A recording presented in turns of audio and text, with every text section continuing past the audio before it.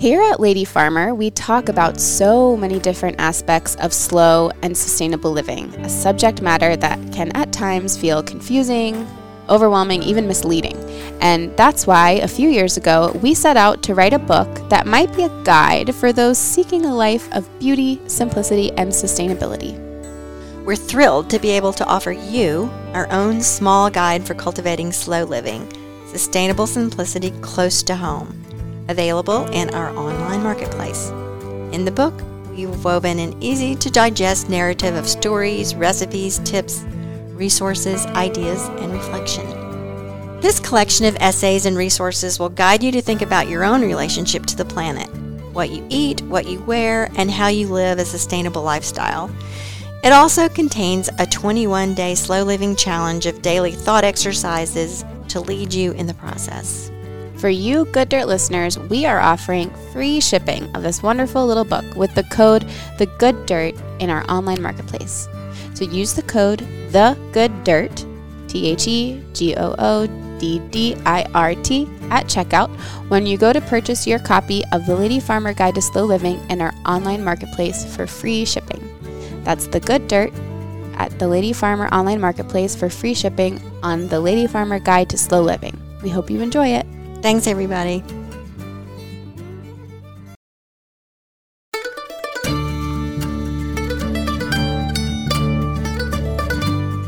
You're listening to the Good Dirt Podcast.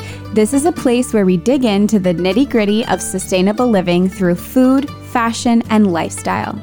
And we're your hosts, Mary and Emma Kingsley, the mother and daughter founder team of Lady Farmer. We're sowing seeds of slow living through our community platform, events, and online marketplace. We started this podcast as a means to share the wealth of information and quality conversations that we're having in our world as we dream up and deliver ways for each of us to live into the new paradigm, one that is regenerative, balanced, and whole.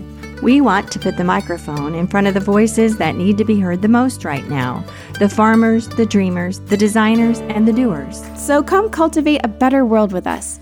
We're so glad you're here. Now, let's dig in.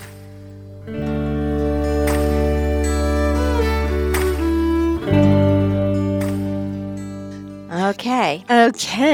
So, welcome to this bonus episode of the Good Dirt Podcast. We thought we'd like to get on here and talk a little bit about Halloween. And in the spirit of slow living through the seasons, there's really a lot to say about Halloween. Yeah, definitely. Halloween is not particularly solemn or family-oriented in the way that the bigger ones like Thanksgiving and Christmas are. We don't get off work for it, that sort of thing. But I think it is one of the more beloved ones that also is sold to us from September 1st on. Halloween, to me, feels like the same category as Valentine's and St. Patrick's Day, but it's way better, in my opinion. More fun. I think it's seen as more of a playful thing. Yeah. And you say maybe not as serious, but I think maybe in its origins, it is quite serious. So maybe it's helpful to give people a little background. Like, what is it and where does it come from? So. Totally. Do you have any wisdom you can share with us about that? Yeah. So for just a little quick history and background of it, Halloween festivities are centered around the cross-quarter day between the autumnal equinox in September and the winter solstice in December. Now, that's fascinating. Now, I knew that because you're my mom, but yeah, I wonder how many people listening that's news too. It's like kind of pagan in that way. Oh, it's totally pagan. And so Halloween originated, we think, it was celebrated as the ancient Celtic festival of Samhain. You'll see it spelled Samhain, but it's pronounced Samhain. And it's from the ancient Celts, and it originates from the changing of the seasons. As our ancestors felt the waning of the season of abundance, the food was slowing down, harder to find. Darkness was rapidly increasing. There was an association with death and an awareness of death being closer. They started thinking, are we going to survive the winter? Food is scarce. Are we going to have enough food? Are we going to freeze to death? All these things. that earlier humans had to experience. And so because of that, you'll hear this phrase, it was a time when the veil between life and death became more transparent. So at this time of year, we're more aware and in touch with the other side. These are things which, of course, tend to bring up fear in human beings. So this is how it came to be that the ancients would light bonfires and dress up in costumes and be noisy and raucous as a way of discouraging any of the ghostly visitations from the other side, and as a way of kind of cheering themselves up, kind of chasing fear away, so to speak. So that was originated in pagan times. And then in the mid-8th century, Pope Gregory III, he designated November 1st as All Saints' Day. So that was the time that the church set aside to honor all the saints or the hallowed ones who had died. So then the night before becomes All Hallows' Eve, and this became Halloween. So that's how the pagan and the Christian traditions become sort of merged together, and as so often happened throughout history when the natural seasonal shifts observed and celebrated by the ancient people became overlaid with the church's holy days into what is today what we call holidays. So anyway, fast forward to the 21st century, and here in the Northern Hemisphere, we're witnessing this seasonal shift right now. And instead of being bombarded by the commercialization of the season and so easily seduced into the consuming aspects of it, how can we enhance our experience and observation of it on a more physical, cellular level as human beings and as one and the same with our natural surroundings? Oh, I love that. And the first thing that pops in my head is sort of what we've done, maybe even since you've been at the farm, is, bonfires and just being outside as much as we can on that day if the weather is nice or around it. Yeah. And thinking of it sort of in the witchy way that we like to think about full moons or new moons or something. It's so fun. And instead of, just you got to find a costume and dress up as something funny and take funny pictures, it can be an opportunity to commune with nature. Yeah, that's what I mean. And, and encourage the children also to make that seasonal connection, and maybe even use it as an opportunity to help your kids draw the parallel between the waning of the year and the cycle and how that, overlaps with human life. Maybe take this time of year to talk about and remember family members that have passed, and just use it as a time to bring these things to consciousness. I think that's a lot of what the holiday is about anyway, or the seasonal celebrations, I will say, because, when we bring out all the ghouls and the goblins and we literally have fun with them as we do on Halloween, maybe that's a way in our human psyche we deal with the fear of it and the unknown of it. I'm not a psychologist. I really don't know if that's true or not. It's just an idea I've had. Is it our human impulse to bring out things we're afraid of and look at them and literally have a day of fun around it? So I don't know. What do you think of that? Well, it reminds me of the tradition of Day of the Dead and All Souls Day. Yeah. And Day of the Dead and All Souls Day comes from a combination of the ancient Aztec custom of celebrating ancestors, which is something that ancient people did much better than we do now. I mean, when do we celebrate ancestors? I feel like we give our recent ancestors one day and that's their funeral, and then we hardly honor them in the official way as a culture. And the ancient people did that, the Aztecs did that, and then when the Spanish invaded South America, they brought with them All Souls Day, and that's religious slant on it, or I would say Christian. Yeah, so it's all overlapping, yeah. Yeah, and now, I don't know if you've seen the movie Coco. It's a Disney movie, new. I have not, no. It's so good. It's a really beautiful illustration of that culture and that celebration. So to your point about making it fun. And then I think our, American Western tradition of the silly, goofy Halloween might be a little bit of a pull from that actual really deep ancient culture of Day of the Dead and All Souls Day, which harken back to really an honoring of our ancestors. Yeah, honoring the departed. Yeah. Yeah, and I know some people, you hear about some people really shying away from the ghoulishness of Halloween and, confronting like having skeletons in the yard or like, the bloody ghoul statues or figures or whatever. But maybe that is a way of externalizing it, as we're saying, and just confronting it. I don't know, on a really deep psychic level. There's something so cozy about it, despite all of that, which is so crazy to me. Well, is it kind of comforting? Yeah. Is it comforting in an odd way I think so. Have all of it out, out in the open? Right. Yeah, there it is. And here we are, collecting candy. Not so bad. Yeah, and as we do best, turning it into an opportunity to buy lots of things. Oh yeah. Well, of course, this is the 21st century. That's how we do. Yeah. So, should I tell you about my trip to Michael's?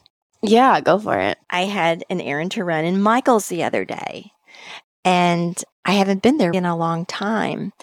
And if you really don't go into those, big hobby/craft/supply places, very often you need to go in there. It can be a lot. It's kind of a sensory overload. And the first thing I really noticed was that you had Halloween and Christmas all glommed together. There's, of course, there's a ton of Christmas stuff already there. So you're walking through there, and you have the sensory stimulation of winter wonderland, gingerbread kits and flashing lights and trees and all of this. And then you go in the next aisle and you have all these ghoulish things, blinking orange lights, maybe spooky music emanating here and there, Christmas carol over there. So it occurred to me that, wow, in this place of commerce, you're physically not given the opportunity to immerse yourself in any season. It's all like sort of glommed up there together. And so what does that do to our nervous system? What does that do to our sense of stress about things we have to do and things we have to buy and things we have to get ready for? I'm like getting stressed out just listening to you say that. So it just made me think, where do we find that comfort and ease and rest and enjoyment of a season? Which I think is our birthright as living things on the planet, to be able to enjoy and absorb whatever season it is, slow living through the seasons. Notice the changes, notice the smells, the senses, and all this. So in being in Michael's the other day, I realized, wow, that's not happening here. And what does this do to people? What does this do to us when we have to live in the midst of this? What does this do to us in terms of how we feel on a daily basis? Well, yeah. And where is the space that we can actually enjoy Halloween and enjoy Christmas if we're made to feel like we need to buy things to participate in a way? People think Christmas is a big consumer season. Halloween is, I don't know how it compares, but it's a big one. I have a couple of statistics here. Go for it. The NRF, which is the National Resource Federation, predicts Halloween spending this year to reach $10.6 billion. And that's through a combination of costumes and, of course, decorations and candy. And all of this also results on the other end of it on the very next day, just about, in huge waste. Yeah. And in an article published in The Guardian, which is a UK publication in 2019, the headline says the scariest thing about Halloween is the plastic waste, equivalent to 83 million plastic water bottles. That's from all the plastic made in all the costumes and so forth. And all those things are mostly throwaway things. So there's a lot going on out there, and it's not sustainable for the earth. And really all of this stimulation and the consumerism is really not sustainable to us as humans, actually. So what do we do? Well, with slow living through the seasons in mind, how can we embrace the parts that are fun and meaningful and enhance our experience and help our children have that same experience and that connection? Yeah, and I don't want to in any way take away from the fun of Halloween. It's great. I think what we're saying is it can be even more fun. More fun. Like, yeah, less of the stuff and more of the experience and more of the meaning of the season as the ancients experienced it. I don't think we have to worry about our survival quite so much as they were. This episode should be called make Halloween fun again. I like that. Not to say it's not fun or anything, but it is a really great opportunity to examine our own habits around it and what we're throwing away and what we feel like we have to buy. And it's such a fun opportunity to get really creative. And we're not talking about like, okay, now you have to make all your own costumes. No. Or whatever. But there are so many things you can do. For instance, to the costume thing, how many kids, if you have kids of a certain age, you probably know of a whole lot of other kids that age. Your kids are probably in a classroom at school with 30 of them. So theoretically, that would be 29 costumes that you could choose from the next year if you were to do a costume swap with your kids' friends, instead of feeling like every year you had to go buy a new costume, which also is expensive. And they're not good quality. Well, no, they're throwaway. They're made of plastic. And they can charge whatever they want because you'll go buy them. It actually makes me really mad. Right. And to the point you just made about feeling like you need to buy things and consume things, I think it's easy for us to get locked into a behavior. And we talked about this with the back to school thing a little bit, like, okay, it's this time of year. I need to go to the store and buy these things. Mm-hmm. And just stop a minute and just pause and take a look at that. And maybe I can do something different this year. Yeah, the costume swap, that's a perfect example. Might be different from what we've done in the past, but yeah, it's a great idea and it's really almost no downside to it. Also, in terms of like going shopping, you know, with all of this stuff in mind, all about the sensory stimulation and the mixing up of the holidays and going into these stores and these stressful experiences for adults and children, maybe it's possible to switch out a shopping trip here and there. Of course, you have to go shopping sometimes for some things, but every now and then switch it out for an outdoor excursion. So kids, instead of going to Target today, we're going to go to the park, or we're going to take this little nature hike over here.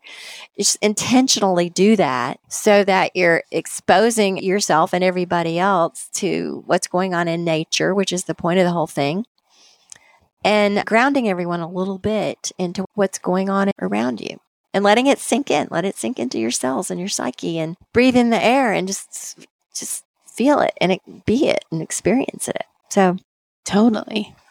Yeah. Let's talk about some decorations. Oh, okay. So in Michael's that day, they had this huge bin in the middle of the store. Enormous. It was filled with plastic pumpkins. Oh, wow. Plastic pumpkins. Wow. If there's one thing I would think is available, yeah, everywhere, it's real pumpkins. That can literally be composted at the end. Yes. So that really struck me as something that's hugely unnecessary. Yeah. And you might think, well, I'll just store it and use it next year. But do you really want a big, like 10-inch round thing to store all year long when you can have this natural thing that decomposes and will enrich your soil, make good dirt? So anyway. Yeah. No.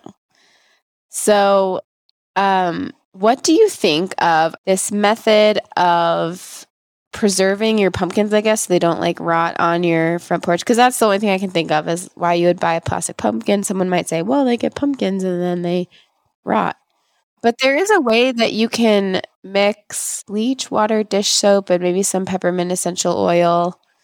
You just like really wash it really good. Mm-hmm. And it's supposed to help your pumpkins last longer. Well, what do you think about that? I think, yeah, you can do that if you want, but here I am in my 60s, and I've always had a pumpkin for this season, and it always lasts through Thanksgiving. I've really never had a problem with them rotting during the season. Yeah. That doesn't strike me as being a big problem for me in my own experience, but anyway. Right. Just offering that to anyone. Another thing I've noticed is sometimes they'll have decorative straw bales. So how about going to get a real straw bale? Where do you get straw bales? Maybe a Tractor Supply, Lowe's, Home Depot, a place like feed stores. I don't know. Maybe you don't have a place to get straw bales around you, but if you do, it's something to think about rather than getting something again to store and something that you can use at the end of the season to enrich your soil or your garden. And fall leaves, colored leaves. What a great activity for the kids to go out and collect colored leaves and bring them inside and display them somehow, put them in a bowl or a basket, or even cut twigs from trees that have colored leaves on them, and you may stick the twigs in water so that they stay fresher longer. But yeah, they'll dry up and you'll have to throw them outside. But hey, it's beautiful. How about candy? Is there any way around candy? I don't know.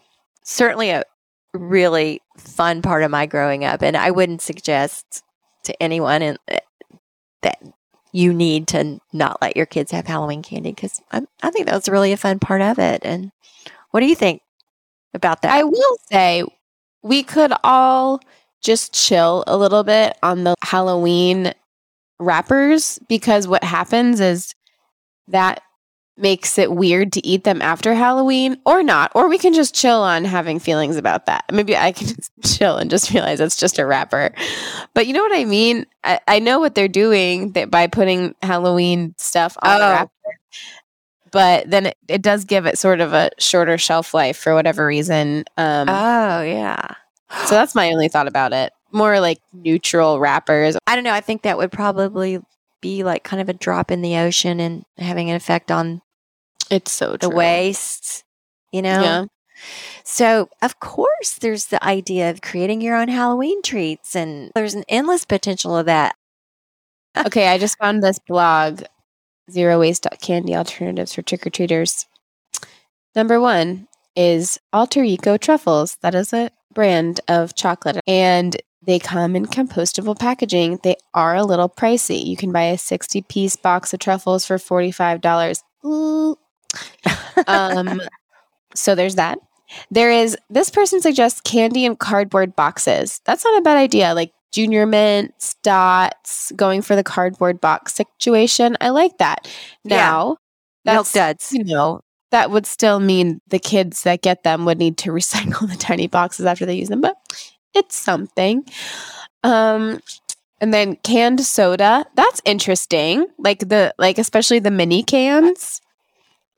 And then the last one is foil candy, which kind of like the cardboard boxes, you can't control too much what's happening on the other end, but I guess it's better than plastic. So yeah, those are some ideas. So those are all great ideas about the candy. We can be imaginative and come up with creative solutions and not just automatically default to every single behavior that we're used to. But anyway, and wrapping it up, the things we've talked about in terms of just trying to shift our experience of Halloween, which is a really fun holiday that goes way, way back and really touches into some really essential experiences of humans living on Earth way before industrialization and all this technology and commercialization of everything.